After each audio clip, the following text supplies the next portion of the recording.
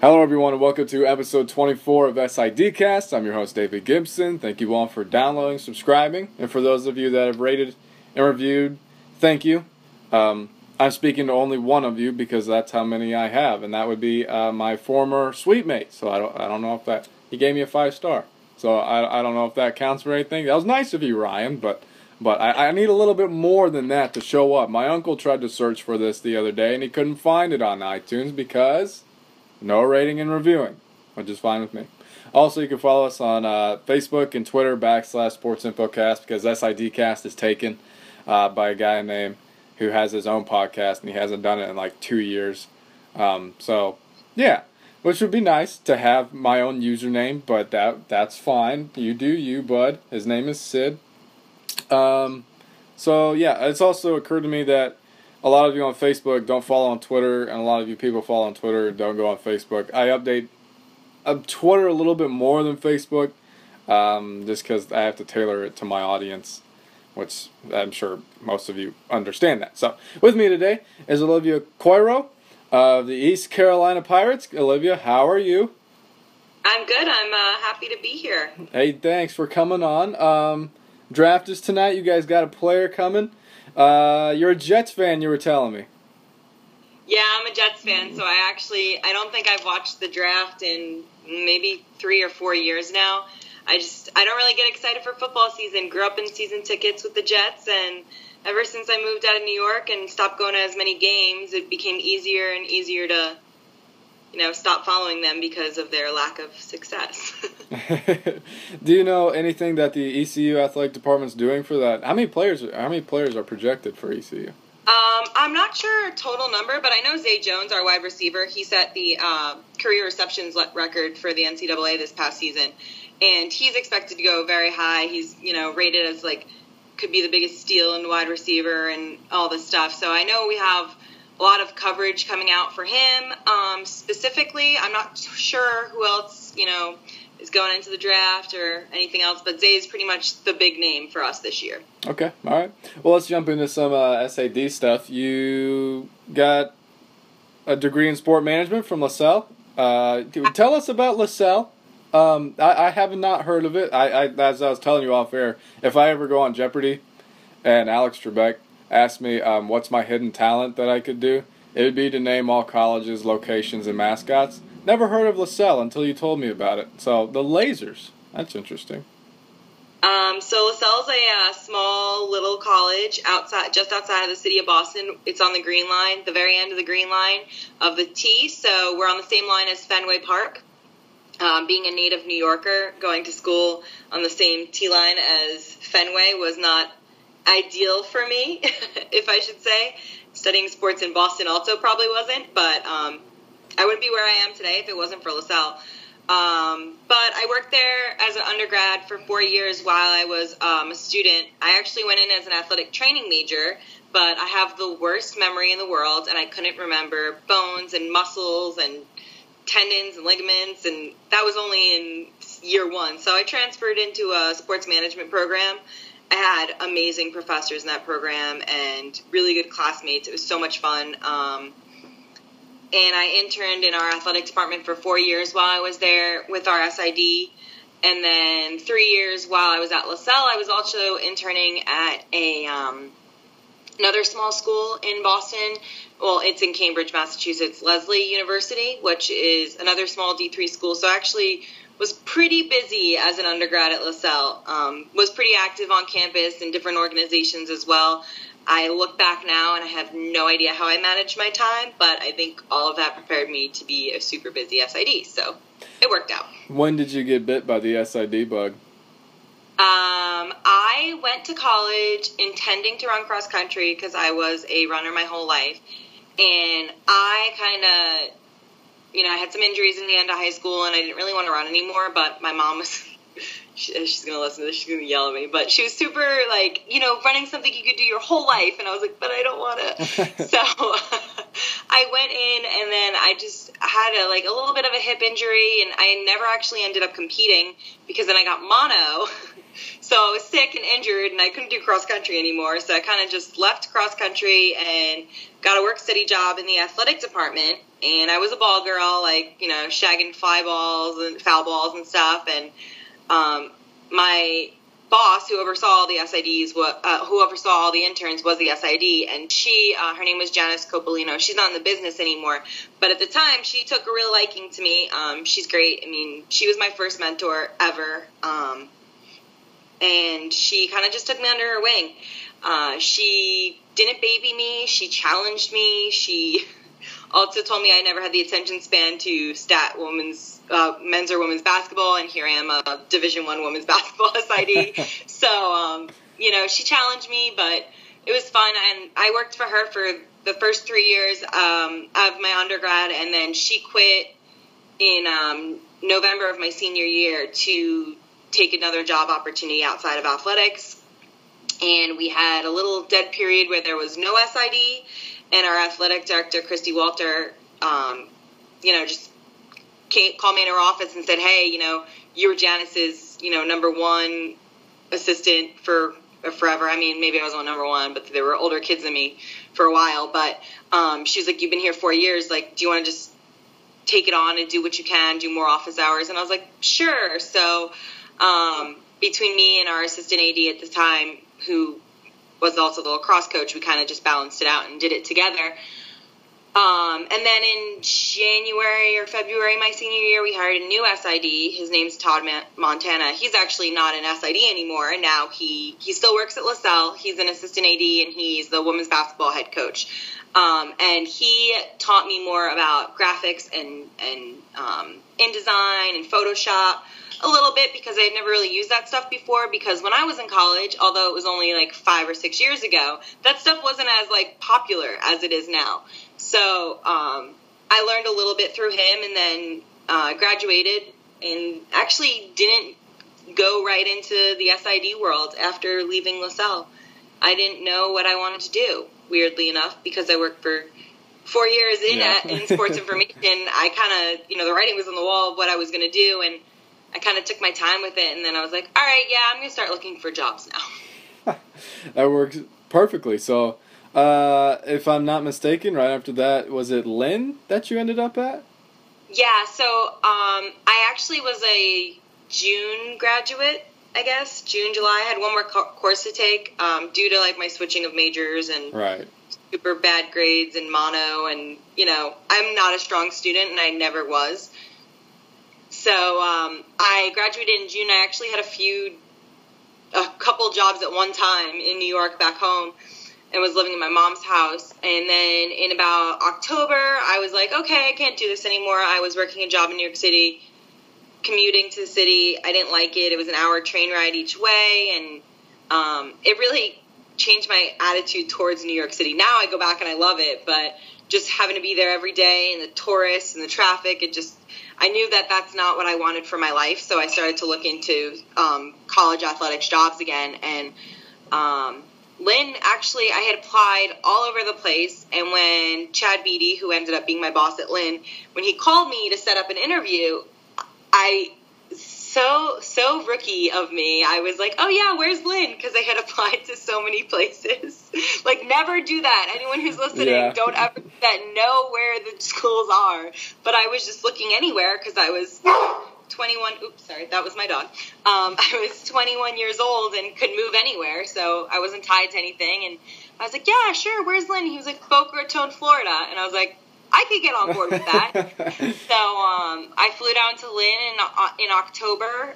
They were hosting the presidential debate that year, which was, I think it was Obama's second term. It was the debates during his, right before his second term. And it was crazy. Went down for an interview, and there was, like, CIA people everywhere, and, like, you couldn't go anywhere. Everything was fenced off because they were holding the debate that weekend, and I was there on, like, a Friday night.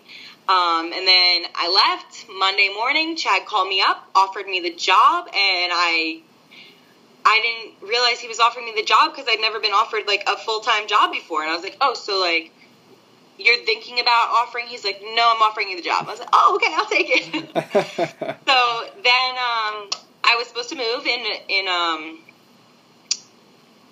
in like a week, but then Hurricane Sandy came and pretty much destroyed New York, and I couldn't get off Long Island, so it was delayed a little bit. But in November, I got there and I started at Lynn. I worked there for 3 years, and it was incredible, and I still miss it. But I knew it was time to move on, and I did after 3 years. I'm going to ask you this a couple times as we go through your background. What was different between being, a student assistant at a D3 school and then moving, being primary contact at a D2 school, in a different part of the nation? I had no idea what I was doing. I thought I was so prepared, and I still keep in touch with Chad, and every year when I see him at convention, we joke about how bad I was my first year, and I still look back now and think how bad I was all 3 years. But I'd never written a golf story before, and the first time I ever wrote a golf story was in a NCAA regional tournament, and I was like, I don't know what I'm doing. I've never covered this sport before. So the first year was such a challenge, learning things, we had a in-house website, and when I was at LaSalle, we had a Presto website, so almost was like backtracking in that sense, and I had to learn stuff like coding certain things, and I am not tech savvy at all. Yeah. I mean, I struggle with my iPhone sometimes, which people make fun of me because I work in such a, technology forward profession. Yeah. I'm bad at it. But it was total struggle. I wasn't prepared. Now thinking back, and I didn't know that there was such a thing as GA positions, or I wasn't really taught that stuff. Not that like LaSalle didn't teach me that stuff. It wasn't never really tailored specifically towards like, hey, you can go be a GA and learn more sports information and then get a full-time job. So looking back on it now, I wouldn't say regret it, but wish I had grad school before I went to full-time, just because it would have given me some more time and learning more as a primary contact. But yeah, that first year was really rough. I definitely had a lot of breakdowns and cried. And it was tough because I was in a new part of the country. I didn't know anyone there except people at work. Family was far, and I was very alone and totally suffocating at work. Yeah. But it worked out in the end. I got better as time went on. But that first year, I don't know why they didn't get rid of me. It was brutal. I want to go back a little bit. Just psychologically, being that young and just being displaced from your family, like you're moving from New York to Florida. What did you have to tell yourself to say, okay, this is life. Like you're gonna be able to make it through this? Well, I told myself that I woke up every day to 80-degree weather and sunshine and palm trees, and who wouldn't want to do that? I mean, that's why people retire to Florida, because it's so beautiful. I lived on a brackish water canal, and I learned how to fish in salt water, and, well, I mean, I knew how to do that already, but more detailed, and I would go fishing, and I actually, one of my next-door neighbors in my apartment complex, who was older than me, worked at a golf course nearby. We got really close, and we started going sharking together, so I slowly developed a life outside of work when I was down in Florida, but a lot of it was just, take advantage of this opportunity you have. My mom has lived in New York her whole life. My sister has lived all around the globe. So I was kind of finding a happy median between the two. And like I said, I mean, I was in Boca Raton. It's beautiful there. I was 30 minutes from West Palm Beach, 30 minutes from Fort Lauderdale, and an hour from Miami. And everyone knows someone in one of those three towns. So there were people I knew nearby. It was definitely hard I think I moved there when I had just turned 22. And it was tough because a lot of the things, like a lot of our student athletes at Lynn were my age or older. Our soccer team was a lot of international grad students that year, and they were all like 24 and 26, and they were older than me. It's kind of challenging to gain respect as a female in working in a sports profession, but even more when you're super young and sometimes younger than your student athletes. So that was probably the other big challenge part of moving that far and going through that. We will get to that in a minute. But first, Okay. Because I really do want to talk about that. But first, how did you get to UNC Greensboro? Just to detail that whole process and how you got that position. Okay. So I was at Lynn for 3 years, and Lynn was and still will always feel like kind of home to me. It was, where I started my career. But after 3 years, I kind of started to have bigger goals for myself. My first 3 years were just survive, or first 2 years were just survive and figure it out as I go and try not to cry all the time, I guess. I don't know. But after my third year at Lynn, I went to to COSIDA's convention, and just really started to network and meet a lot of people. And it's there that I had bumped into one of my former classmates at LaSalle, who, totally weird story, she used to work at Murray State with another one of my former classmates who's an SID. This girl in specific, her name's Sam, she works in marketing. We bumped into each other at convention, and she was looking for jobs. And I was like, oh, let me know if there's anything I can do to help you, and I had, tried to get her into a couple schools down in Florida that I knew.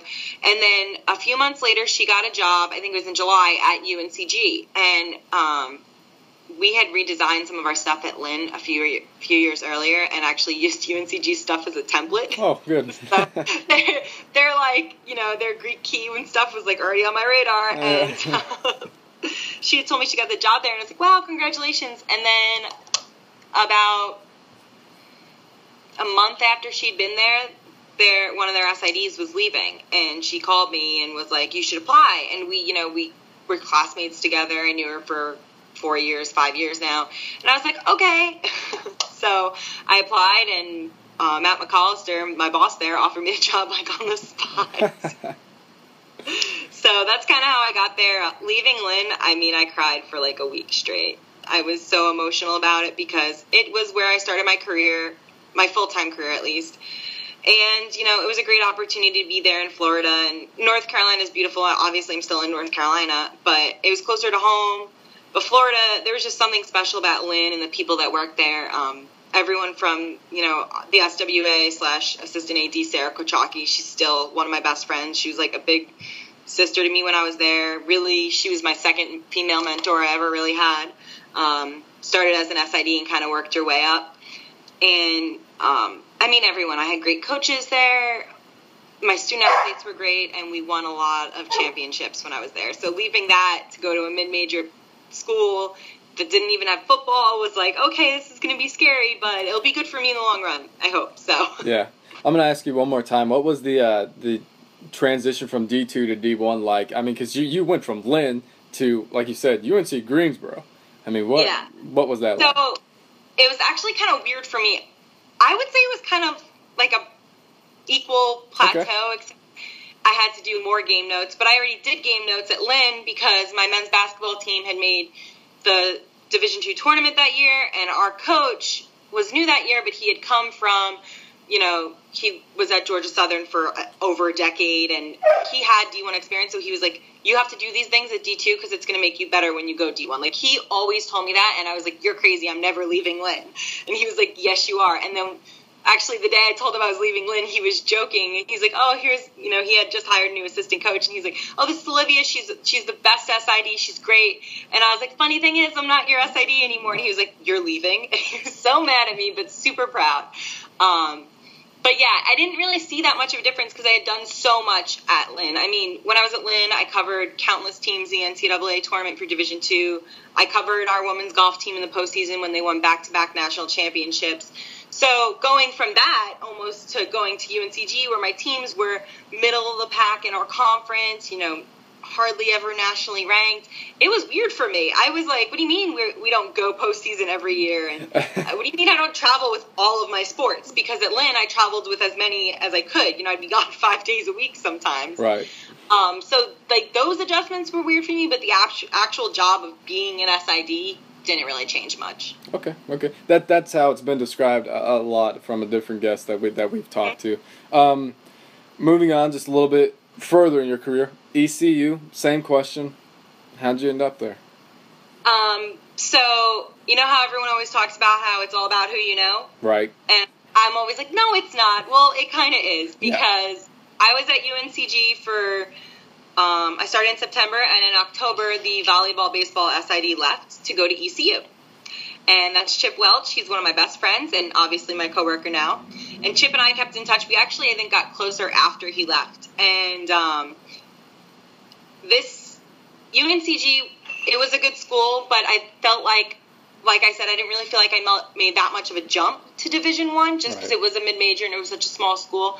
So I was kind of still looking for more when I was there. I mean, I improved my graphics work while I was there. My boss, Matt, gave me a lot of opportunities to do that. But there was still more I was looking for. You know, we didn't have post-game press conferences. We didn't have football. We didn't have a lot of media in Greensboro because, I mean, any media that was covering sports in Greensboro would go towards the ACC because that's where their conference is located. Right. You know, the Greensboro Coliseum has, used to hold the tournaments and stuff. So we didn't get that, and especially the sports I was covering. I mean, my women's basketball team didn't win when I was there that year. And, I mean, I loved them, and I loved my team and my girls, my coaches, but I was wanting more. So Chip knew. I had interviewed a few different places this past summer, and nothing really worked out. Part of me was I wanted to be closer to home in New York, and then I thought about that. It's just, like, way too cold there. So Chip called me in October and told me that their women's basketball SID was applying for Tulane to be men's basketball at Tulane, which is obviously still in ECU's conference.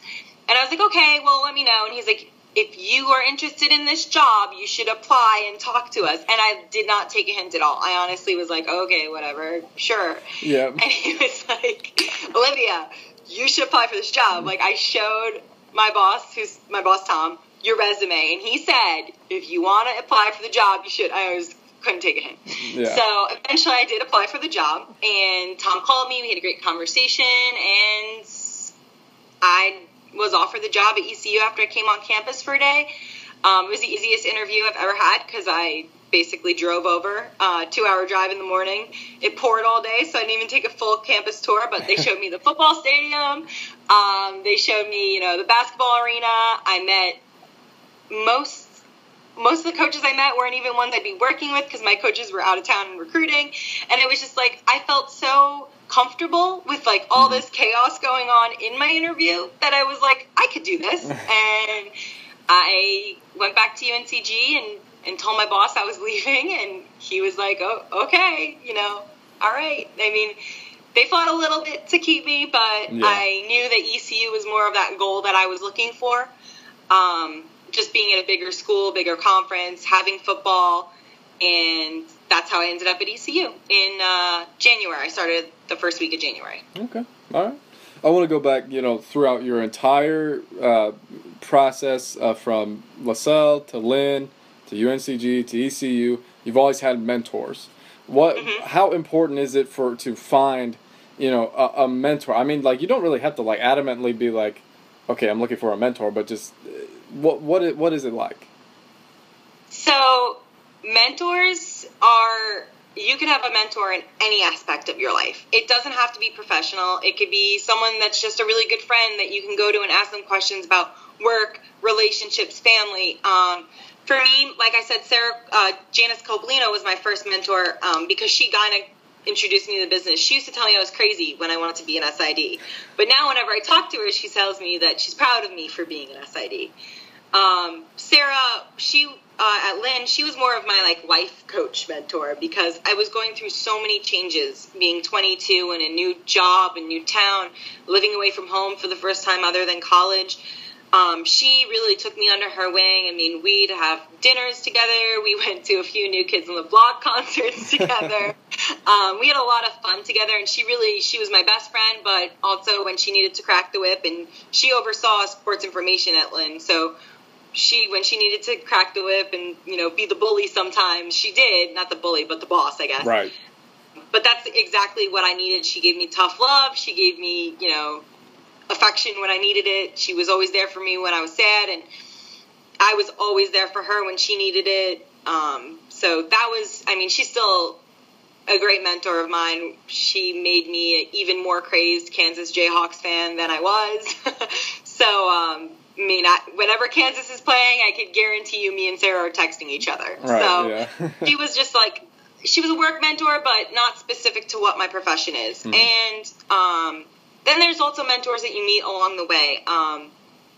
This person in particular that comes to mind, I know has been on your podcast before, but he told the story in a much nicer manner. I basically, I stalked him at convention a few years ago because I had heard his name and knew he was super involved in COSIDA, and it's Ira Thor for anyone who is listening and hasn't figured that out yet. And I made Kelvin Quelez introduce me to him one night, and after that I had sent him, I think, a follow-up email just saying, like, hey, thanks so much for talking to me, like, it really meant a lot. And now I talk to Ira multiple times a week. It's like 3 years later.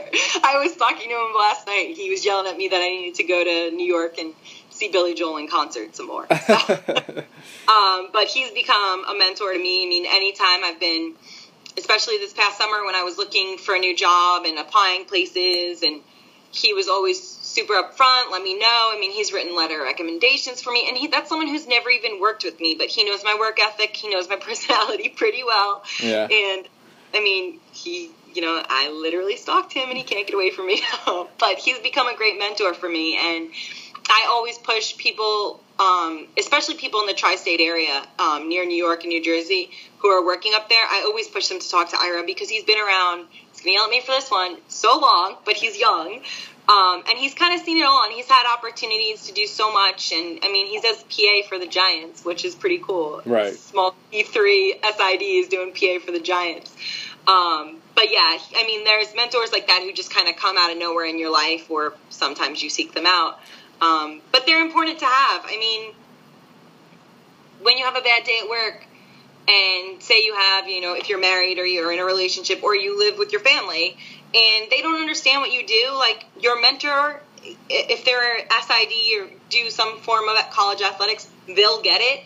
And that's why it's important to have that person. Or even if you have a great day, and, like, I'll call my mom and be like, Mom, blah, blah, blah, this happened today. And she's like, great. I'm like, you don't get it. Yep. I've been there, trying to explain my dad the difference between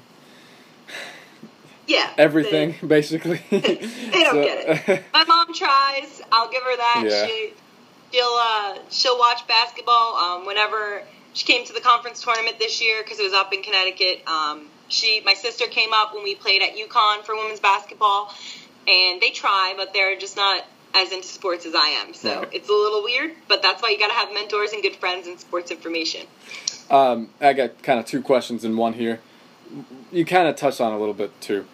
What does define a mentor, and how do you distinguish that between being a mentor and being your friend? Because I mean, like, you could do the same thing with a pal, or You said define a mentor? Yeah.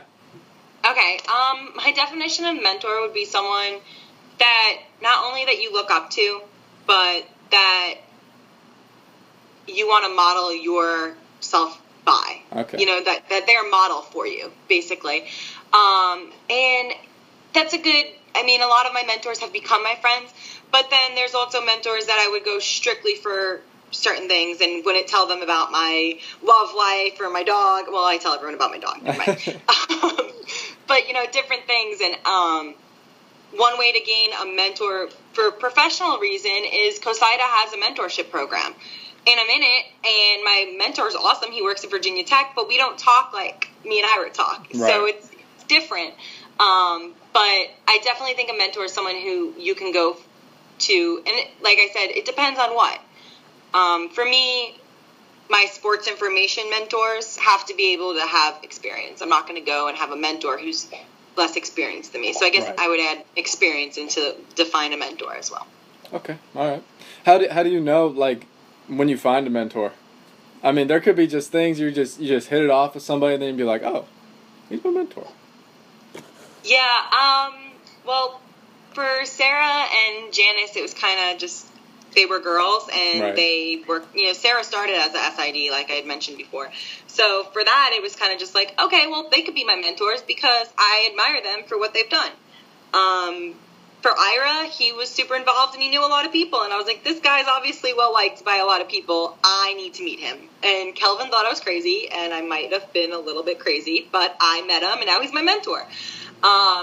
there's been other various professionals that I've connected with and I've been able to talk to, but I wouldn't consider them mentors. I would consider them more of friends. I mean, Danny Campbell's one of them. I've talked to him multiple times about, careers and development and stuff, but I would consider him more of a friend because he's not one of the people I would go to directly when I have an issue or a question or something like that. Okay. All right. Well, we're going to move on to a little bit. We've talked about this, it's been weeks. A couple weeks ago with one of our guests, Jen. Sparkles in Sport. You founded it. Go ahead and brag about it. Co-founded it. Co-founded, excuse me. So we've actually been doing Sparkles in Sports for almost a year. Officially longer than that, but we didn't launch until right before the summer. Basically, Sparkles in Sports is a blog that me and Katie Gwynn Hewitt, who works at Michigan, founded together. And Katie was the brains behind it. I have to give her credit for it. She came to me and said, "Hey, who's your female mentor?" And I was like, "Well, I don't really have one right now," because it was when I was working at UNCG, and Janice wasn't in the business anymore. Sarah wasn't in SID anymore, and I was like, I don't have one. So we started talking. She was like, "What if we created like a blog for females who work in sports and don't have mentors but want to like get advice?" And I was like, "Okay, let's do it." So we took a few months to plan it out, and then we launched last year. We aren't super active in like we post 7 blog posts a week. We try to pick and choose what we're posting so we don't flood it out. We want to put great content out there. We have a pretty solid regular following, but I definitely think there's still places that we can improve and grow more. But we've gotten crazy great feedback from it. I mean, we get inbox messages on our blog because we have like a contact us section from people that neither of us have ever really heard of before saying, "Hey, I found this blog because someone retweeted it and you girls are doing a great job. Like, thank you so much." Just last week we got a message from a student. I think she's a grad student. She might be an undergrad. And she basically said, "Every time I have a question or something comes up, I come to this blog and there's always been a story based on that already." I'm like, wow, we're helping people. This is what we wanted to do. So it's definitely awesome. It's hard balancing, your full-time job, running a blog, being a good human being. And I'm in a bunch of different organizations and committees with COSIDA as well. So we definitely are looking to always expand, and we've talked about adding, feature writers, and we do a lot of guest writers because that's, not everyone wants to hear me and Katie speak. We came up from the same Division II conference. That's where we met. We moved to Division I schools within the same month of each other. So our experiences aren't the same as people who've been around longer or people who are undergrads right now. So we like to have different people tell their stories as well on our blog. So if anyone's listening, any females out there, and they want to write for Sparkles in Sports or have a cool story they want to tell us, contact me. All right. Works for it. And then we will get your contact information later. Yes. So, yeah, that's sparklesinsport.com. But I want to go back to something that you mentioned that I wanted you to hold on to for just a moment. You were, young female working in the sport industry. Not only that, but you were younger than some of the student athletes that you were overseeing. This is going to be a really, really broad question, but what are your feelings on how women are treated in the sport industry? That is a really broad question. Yeah. I think that women it's getting better. I'll say that. It's getting better.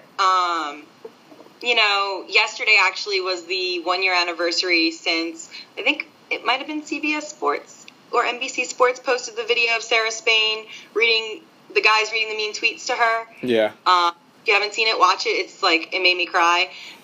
Obviously, as a Division I, Division II, SID, like, that stuff doesn't happen to me, but to see it happen to other females, like, it's crazy. I constantly am reading on Twitter females that work for, major teams or stuff, like, they retweet the mean tweets that get sent to them sometimes. It's kind of funny, but it's, like, sad. It's so sad. How is that okay? Like, people say that stuff to guys, too, but they're not as, like, derogatory and, like,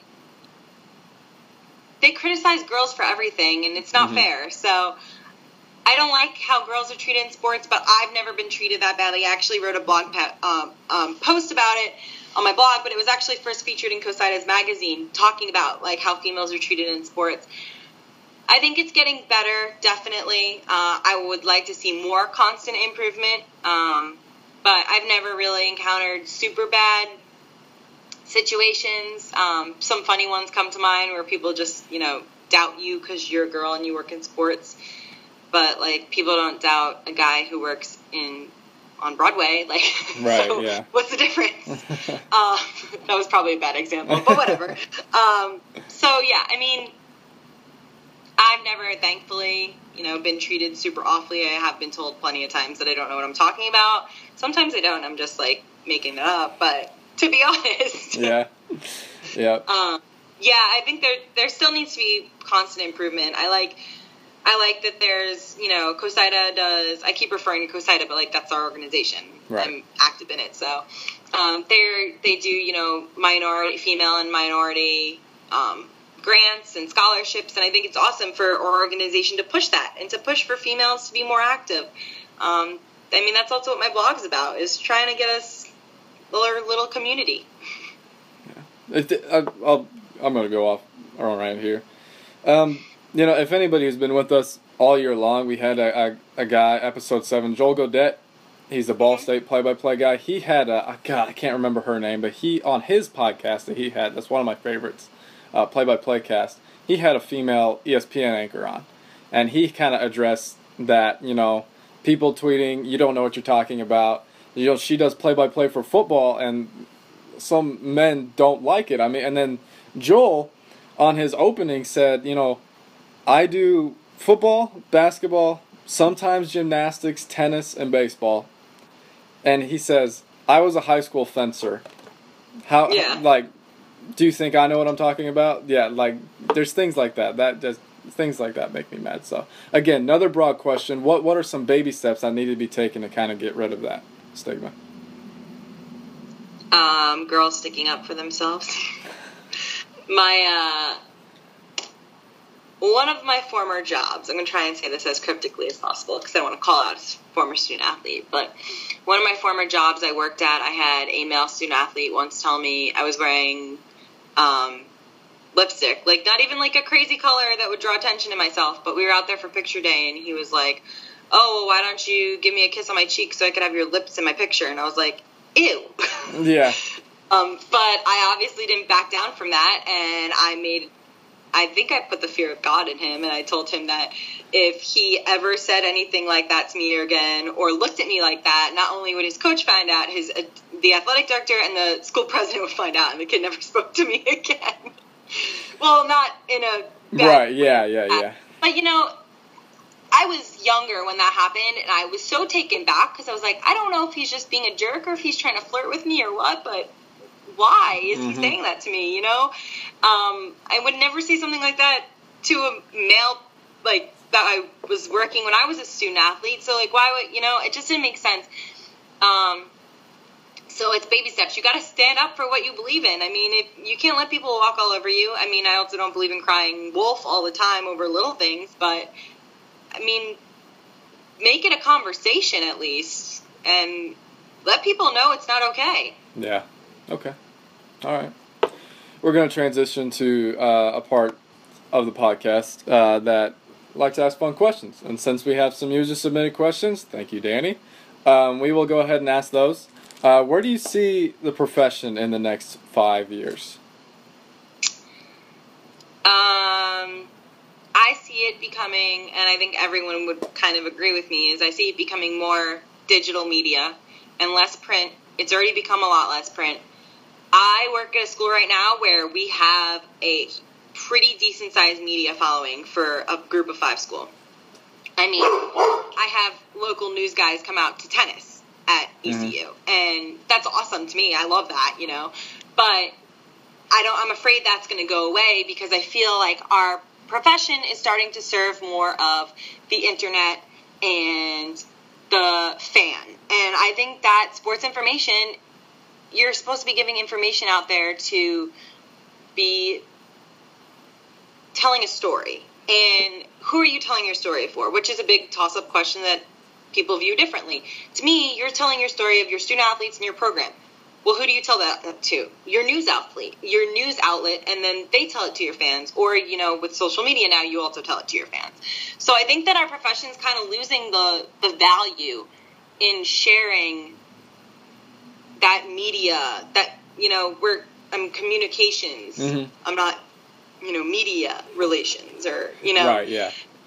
It's strategic communications. But, nothing more than I love more than having our local writer come out and write a story on one of my women's basketball players for something, I'm afraid we're going to lose that. And I know at ECU, the SIDs, we work really hard to maintain that relationship and not lose that.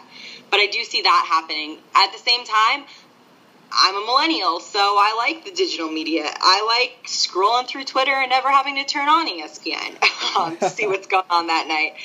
I watch a lot less TV because of the way our profession's going right now.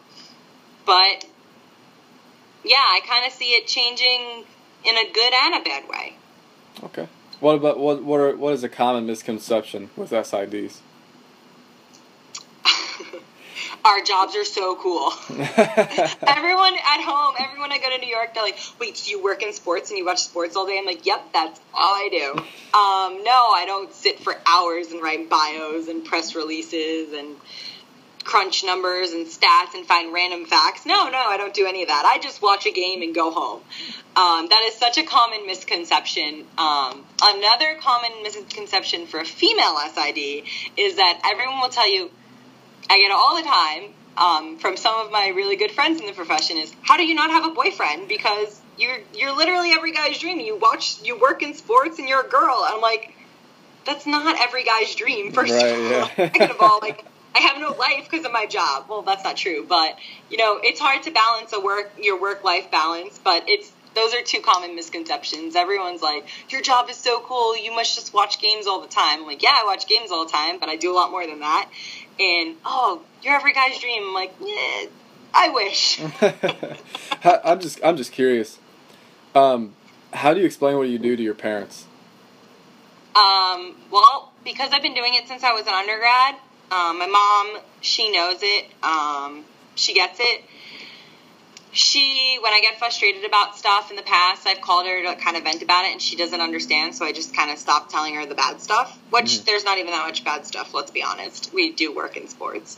But she tries to be supportive, but the best way to really have her see what I do is to have her come to my games. So whenever she's in town visiting, she used to come down to Florida for Easter every year, and she'd always come out to our men's lacrosse game or a baseball game that weekend. She's been to some women's basketball games at UNCG when I was there, and she's been to the conference tournament, the American Conference tournament for women's basketball this year. So that's the best way for her to see what I do. I mean, she's not going to read every press release I do because I write, 20 a week sometimes. Right, yeah.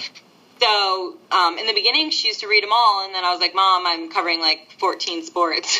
Stop reading everything. But she follows my teams, and she's gotten more into sports. She won't sit down and watch a baseball game with me, but if the Jayhawks are playing, she'll watch Kansas play. So, that's how she learns what I'm doing by watching me. I wish she lived closer and she could come to more games. I love having the support of my mom there, but yeah, verbally trying to explain to people what you do is way too hard. So, speaking of, learning, so what can we do to better train future SIDs? Get them as hands-on as possible as undergrads. When I was an undergrad at LaSalle, the way that the department was structured from Janice and then Todd had taken it over was that everyone learned stat crew. Everyone. Right. Unless you were absolutely awful and had no attention span, which at points that was me with the whole basketball thing. Everyone would learn stat crew, and everyone would learn how to keep a book for volleyball and basketball, and everyone would learn how to use a scoreboard, and jobs were always rotating. And then once you found what you're really good at, you stick with that, and that's how I got stuck. I didn't mean stuck. That's how I got on stats. I didn't mean stuck. That's how I got into stat crew, and I learned all the different sports. But teach them everything. I mean, when I was at Lynn, I tried to start implementing that, and I had started to teach my interns Stat Crew and Photoshop, and then we found their strengths and weaknesses, and we would work towards that. And, you know, they always got A's in my class because I taught them things that they were interested in. I wasn't going to sit there and be like, hey, go back and find this box score from the 80s and input it. Mm-hmm. Sometimes, yeah, in the summer they had to do that, but on a day-to-day, they were making game programs and, you know, our weekly video show that I was writing and being the host on and editing, I delegated it. I had a women's golfer that was an intern. She would write it, and I had a baseball player edit it every week. And then I just had to read the script, you know? Yeah. So just teach them as much hands-on so they can see if this is what they like or what they don't like. Quick story for you. My little cousin, she is a undergrad freshman right now at Siena College in New York, and her boss, I hooked her up with the job, is one of my little, I'd call her my mentee, but she's only a year younger than me, and I'm like, I'm not that experienced than you, but she went to LaSalle with me, and she kind of followed in my footsteps after I had left, and kind of took on the role I left off with, and she's her boss, and she's like, I'm teaching Victoria everything. I'm like, she doesn't want to be an SID, and she's like, but I have so much hope for her, because she's so good.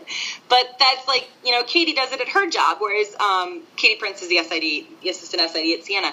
She teaches them all, because that's what she's learned, and I really think that if you come up in an organization that teaches you all different aspects of being an SID, you'll learn right away if this is what you want to do or what you don't want to do. So I think that's really important. There's nothing I hate seeing more is an SID in their first year, grad school's different because you're not tied in, but your first full-time job and realizing, oh my gosh, I don't want to do this, you know? Yeah. I feel like if they have the experience before they get there, then they'll know if they want to do it or not. All right, that's fair. So during your entire professional tenure, what's your favorite memory or memories? Okay, I have two. Okay, my first one would be when I was at Lynn. They're both from Lynn. I'd say they're both at Lynn. My top two. When I was at Lynn, my first year covering women's golf, we won a national championship. We beat Nova Southeastern, who'd won 4 straight in a row for women's golf.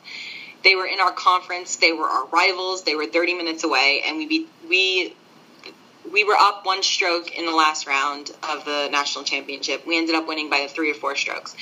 But that's not the good memory, because we thought we lost. They thought they lost. Everyone was crying. You see the footage of it and the pictures, and it looks like no one won because everyone was crying. No one was happy. And then we found out we won, and it was happy. But what was the good memory was the very next year they repeated as national champs. They brought back the same 5 golfers from the year before and absolutely crushed the competition. I think they won by a total of 29 strokes the next year.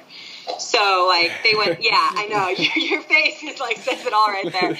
They crushed it, and, I mean, that was, like, we were basically having a party on, like, the back nine that day because we knew we were winning, and it was awesome. Just going back-to-back in national championships with those girls. I actually have a tattoo from that national championship from the first one that me and Sarah, the SWA, got as, like, an inside joke with us, and then the next year, 3 of the girls who were seniors, when they won their back-to-back one, they went and got similar tattoos to us. As, like, it's kind of cool, you know, you have a golfer who plays in the, like, you know, European Ladies PGA Tour, and she has the same tattoo as me because of this memory we shared. So I would definitely say Lynn's second women's golf national championship was my first really good memory. I look back on those pictures, and I have their national plaques hanging up in my office. I have pictures of them everywhere. I mean, it was a great group, and it was so much fun. And we were in North Carolina when we won, actually. My second memory, when I took the job at Lynn, a lot of the reason I got the job, I'll say, is because I had a lacrosse background. And in the South, lacrosse is not popular. And they had just added a men's lacrosse team. And that first year was absolute, excuse my language, hell. The good news is I had a lot to write about because everything was a first. But the bad news was we were getting blown out by like 20 goals every game. Yeah. There's no mercy rule in men's lacrosse, but there should be if you're a first-year program. But coach was great. Our coaches were great. I loved the guys. I was the only girl who traveled with them because it was all guy staff, male trainer, and Olivia. I was like the princess in the group. Mm-hmm. And I would say when we won our first game in program history, we beat Lees McRae at home. I think everyone cried that day because it was like later in the season, so it didn't happen right away. We beat a team that had been around for a few years. And, I mean, in just an incredible experience being there and seeing this team start from the day coach was on campus getting interviewed and meeting with him, to signing our first recruit, to first day of practice, to them running a mile, and whoever got in first got to pick their number first because it's a first-year team and no one has their number yet. Like, all this fun stuff we got to do. And then that first win was, I mean, it was our only win of the season. We lost a bunch after that. But it was so rewarding seeing that and being a part of that from the beginning. I still follow that team. They beat their highest-ranked opponent ever. This is their fourth year. This year, yeah, they beat their highest-ranked opponent ever in Division II this year. There was 20-something kids on the team the first year. Only 5 of them are seniors this year that are still there. So there's been a lot of turnaround. Love those kids. Love that program. That first win, man, I will tell that story. I mean, I was so excited. We won like 15-3 too, so I knew it wasn't even going to be close. Incredible memory when I was at Lynn. Just seeing that whole program develop and still following their success is awesome. Do you follow college lacrosse, a lot? I wouldn't say I follow it religiously. Oh. Being in North Carolina and having Duke nearby, and Maryland's not far, and obviously North Carolina, they won it last year. It's on TV more than it was in Florida. So I enjoy watching lacrosse on TV. I enjoy watching lacrosse live. ECU just added women's lacrosse. I'm acting as their SID right now. Uh-huh. And if I become their permanent SID, it'll be awesome because I know the sport already. But it'll be another tough year with it being a first-year program, which I would be up for the challenge because I've done it before. Yep. Yeah, I watched North Carolina last year, actually. It's hard to get lacrosse in Indiana.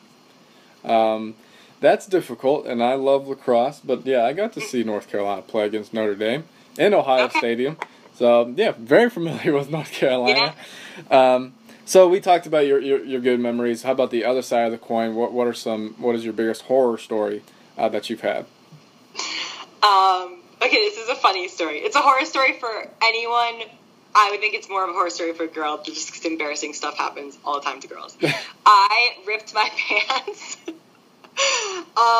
a baseball game. It was when I worked at Lynn. I think it was my first year, and I had ripped my pants literally in the crotch area, the worst possible place. And we didn't have a press box. We had a table on a concrete slab platform under a tent at baseball. And we had a baseball game that day. And I didn't live far from campus, but I ripped my pants as I was setting up for baseball. So I had no opportunity to go home. So I had to wear, Sarah, our SWA, and I went in her office, and we got whatever we could find to cover up this huge gaping hole because I sat in the press tent, the whole field would see up my legs. So I wore a long jacket tied around my waist, 90s style, the whole game. It was 94 degrees out in Florida in March, and I was sweating bullets, and this thing was dripping sweat down my waist. It was so awful. And it was so embarrassing, and people were just staring at me why is that girl wearing a jacket? It's in Florida. That was a pretty embarrassing story for me. Yeah. All right. I'm sure it's there's always somebody out there who's has had worse, but yeah, that would be a big one. If you had to give an award to 3 digital media teams in college athletics for their work, who would it be? Okay. For example, we've had Clemson, obviously, Oklahoma State. Yeah, I don't want to pick any of them though because everyone thinks they do a great job, and they do a great job. But I feel like they always get the praise. Well, North Central College in Illinois. Mm-hmm. I think that's where North Central is. Yes. I think they do an incredible job for a Division III program. I follow all their accounts on Twitter, which I think is really weird because I don't really know anyone there and have no connection to that school, but I found them, and I think they do a great job with graphics and for a small school to pump out content like they do, I think they deserve all the praise for it. They do an incredible job, and I think everyone should follow them. Another school, I would have to say, it's tough because so many people are moving jobs right now, and I'm like, well, they were really good when they were there, but they're not there anymore. I'd say Kevin Young at Austin P does an incredible job. He's their football SID, but he does a lot of graphics work for them. Mm-hmm. And I mean, I started following them when he got the job there because we're good friends, and I was like, oh yeah, you can definitely improve this, and he's done an incredible job improving. And I love following their stuff and seeing their stuff or his stuff, and it's definitely someone who deserves some praise for what he's accomplished. And the last school, it's not a school, it's a conference, is the SCAC, where Katie Mucci works. She's the assistant commissioner of communications. That was, my dog agrees. My dog loves Katie. Sorry about that. Oh, you're good. But Katie's like a one-person shop, and she does it all. She's also one of my good friends, so I might be plugging my friend a little bit here. But she does a really great job. She's taught me stuff on Photoshop. She's innovative. She does video stuff. And, I mean, it's just cool to see a conference office produce content, and such a small conference office produce that kind of content. Right, yeah. Okay. So, what advice would you give to a student going into this profession?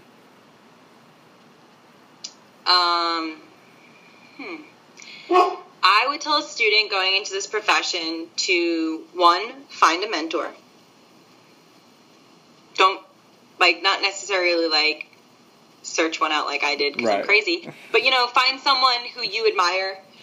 Reach out to them. Don't be afraid to reach out to people. This is the second part of that, is pick up the phone and call someone. Don't send an email. I mean, emails are fine. I'll answer them like everyone does. But it means to me so much more when there's a undergrad or grad student who wants to reach out to me and is like, hey, an intro email, hey, can we get on the phone? But, someone picking up the phone and calling you and talking to you means so much more. And, networking is big right now, and it probably always will be. But to me, networking isn't just, okay, yeah, I know that person. It's, I know that person, I've talked to that person, I continue to talk to that person. So you have to make contacts who become your network, not just your network off the bat. That's not how networking works. That's how some people, oh yeah, I know that person. And I'm like, oh, how well do you know that person? Because that's one of my good friends. Oh, okay. So definitely, if you're going to make a contact with someone, try and make a relationship out of that. Don't just network with people to say you know everyone, because people eventually will start to see through that, and it doesn't look good for you. I mean, if you want someone in your network, they obviously have value to you, and you have to pick that value up and learn from them. Okay, all right. So a work-life balance. What do you do to have fun? I hang out with my dog a lot. In Florida, I talked a little bit about how me and my neighbor would go fishing and sharking and fun stuff like that. In Greensboro, my whole entire SID office was my age, or 30 or younger. We were all really young, except our boss, but he was married with kids. So we had our whole social life there together, and we did fun stuff on the weekends, and we went to wineries or, minor league baseball games in Greensboro. So that, I had a lot of work life, maybe too much life balance when I was in Greensboro. Here, I've only been here a few months. I came in the middle of basketball season, so I haven't really found a work-life balance yet. Right now it's a work-dog balance, but it's okay because I've done this before. I've moved to a city that I don't really know anyone. But work-life balance is interesting. People have different things that they value. I mean, someone you've had on your podcast who's been one of my great friends for years, Kyler Ludlow, he's married, and he's like my age. I'm like, I don't even know if I could have a relationship that long, let alone be married with someone with what we do. Me and him talk about it all the time, like, oh my gosh, how are you, married, and how do you even find time for, your wife when you're traveling with your sports and stuff. And he's like, it's all about the balance. I'm like, well, I can barely take care of my dog. So that's not for me right now. But, yeah, I mean, a lot of it for me is something that I often like preach to people is I need to have like a daily decompress from work. Even when I just like right now, I'm not in my busy season. So I really am working 9 to 5 unless something comes up. I need to have a daily decompress. So every day when I get home, I turn I only have one phone now. I used to have a work phone and a personal phone. I turn my phone off. Right. Or I put on airplane mode or leave it in another room and I don't check it for 2 hours. So if I get home at 5, I will not answer a work email until 7. And then from 7 to 9, I'll answer a work email. But once 9 o'clock happens, unless it's an emergency, I'm not answering it. Because you need to turn your work brain off. Otherwise, you get burned out. I mean, when I was at Lynn, I was constantly working. I was constantly working all the time. And I loved it, and I loved living in paradise. But I was getting burnt out. I worked a lot of sports, and I was always traveling. I didn't have a dog in Florida because I couldn't. Now here, I have a little more work balance. Actually, in Greensboro, I got her when I was in Greensboro. Had a little more work balance, traveled a little less. Now I have a great work-life balance. But I still need that 2-hour decompress every day. You know, turn your phone off. Go for a run. Now I started running again. You know, I said I didn't want to run my whole life to my mom. I said that a while ago. No. Now I run every day. So I get home and I turn my phone on airplane mode. I put my iPod, feature on my music app on, and I listen to music and I go running with my dog. And then I get back, I shower, I cook dinner, I eat, and then I check my emails. So I don't even have to turn my phone off anymore. But that aspect of like shutting down for a little bit, I mean, if it's stop it. If it's in an emergency, they'll find you, you know? Right, yeah. I mean, and how often does an emergency happen, in what we do? My big thing I tell a lot of people is I try to preach to my coaches that if it's not something you would want me to bother you about after 9 o'clock at night, don't bother me. Send me an email. Some coaches in the past have gotten it right away. Some coaches have been, well, you never answered my email. I'm like, well, it wasn't an emergency, so I'm not going to. But it's, we need to find that balance. I mean, I hope one day when I'm married and if I ever have kids that I won't be ignoring my family at the dinner table to be answering work emails. So that's something that I try to instill now when I'm 26, that if that's going to be my future, I want to make sure that I don't have those bad habits down the road. Okay. All right. Next time someone's in Greenville, and if you don't have one in Greenville, you can go Greensboro if you want. Restaurant recommendation. I don't have a super big restaurant recommendation in Greenville because I'm still trying to explore this town. It's not that big, though. There's some places I go, but I actually enjoy cooking a lot, so I don't go out to eat here often. But in Greensboro and in Boca Raton, I could give you a bunch of places. So first, Boca. If you're ever in Boca Raton, Florida, you have to go, and you like Mexican food or Spanish-style food, tacos and stuff, El Jefe Luchador. It is on Hillsborough and North Military Trail in Deerfield Beach. It's just south of Boca Raton. And it is street-style tacos, and it's amazing.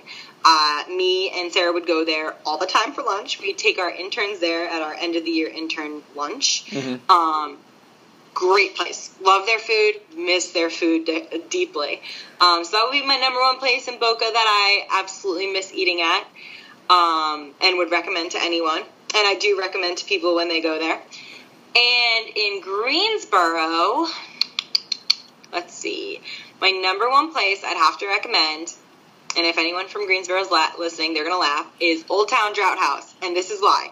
It is located kind of in the middle of campus. It's on a road that isn't on campus, if you know what I mean. Yeah. Like, not technically considered campus. And it's where we would go after every game, and we would go there and have some adult beverages and dinner and stuff, and Old Town Drought House. But if you're looking for a burger, you got to go to Hops, which is also pretty famous. Not near campus, though. Okay, all right. Those all sound great. Next time, I gotta make a list. I keep saying I'm gonna make a list of everybody's recommendations. And you're gonna have like your own Food Network show, SID Food Network show. Yeah, there you go. That's a good idea. Yeah, I like that idea. Okay, but I'm gonna copyright that, so you can't get that. All right, that's fine. Works for me. I don't have the time anyway. If next time someone had any questions or just wanted to get in touch with you, what'd be the best way to do it? Probably Twitter, because I'm always on it. My Twitter handle is @LiveCoiro. It's pretty simple. LIVCOIRO. That's also my Instagram name. I'm not a big Instagrammer. Basically, just when I'm traveling, do I Instagram. But I'd say Twitter is probably the best way to contact me, or via email. I mean, my email's on the ECU website. My personal email is my first name dot my last name @gmail.com. But I would definitely say those are the two easiest ways. I am a big phone person just because, things can get misconstrued when you're texting and email, and I guess I'm old school in that sense. So if anyone would like to get in contact with me, shoot me a message on Twitter or email me, and then we can chat on the phone. All right, cool. Well, that was episode 24. What'd you think of it? I liked it. I've listened to a few episodes. Not all. I wouldn't say I listened to them all religiously, but I do know a bunch of people that you have had on your show. A few of them that I've mentioned. So I have listened in the past. I was really nervous to do it because I do ramble and I say dumb. That's fun. But Yeah, it's all good. I mean, it works for me. People listen to hear people like you, so that doesn't bother me one bit. Doesn't bother anybody else. Again, thank you all for listening to another episode of SIDcast. So speaking of people that like the show, I've been getting a lot of personal Twitter messages on my account. That's completely fine. You want to tell me that you love it? I love hearing from every single one of you. It makes me really happy to know that somebody actually likes the show. So again, you can follow me personally at @DavidGibson_XC because I haven't changed my cross-country thing yet. So I should probably change that at some point. As always, you can follow SIDcast at SIDcast on Twitter, and then you can follow /SportsInfoCast on Facebook. And if you want to search directly under your browser bar, it's also /SportsInfoCast for Twitter. But yeah, and same thing with the Gmail. You want to tell me that you like it, you love it, you hate it, doesn't matter to me. I've got gosh, what day is it? Thursday. I've got 4 or 5 days left here, so if you want to tell me that you hate it, that's fine with me. I'm moving anyway. So yeah, thank you all for listening, and we will have Jason Hendricks back on for part number 2 next week. So that was episode 24. Thank you all for listening, and we will see you all in the next episode.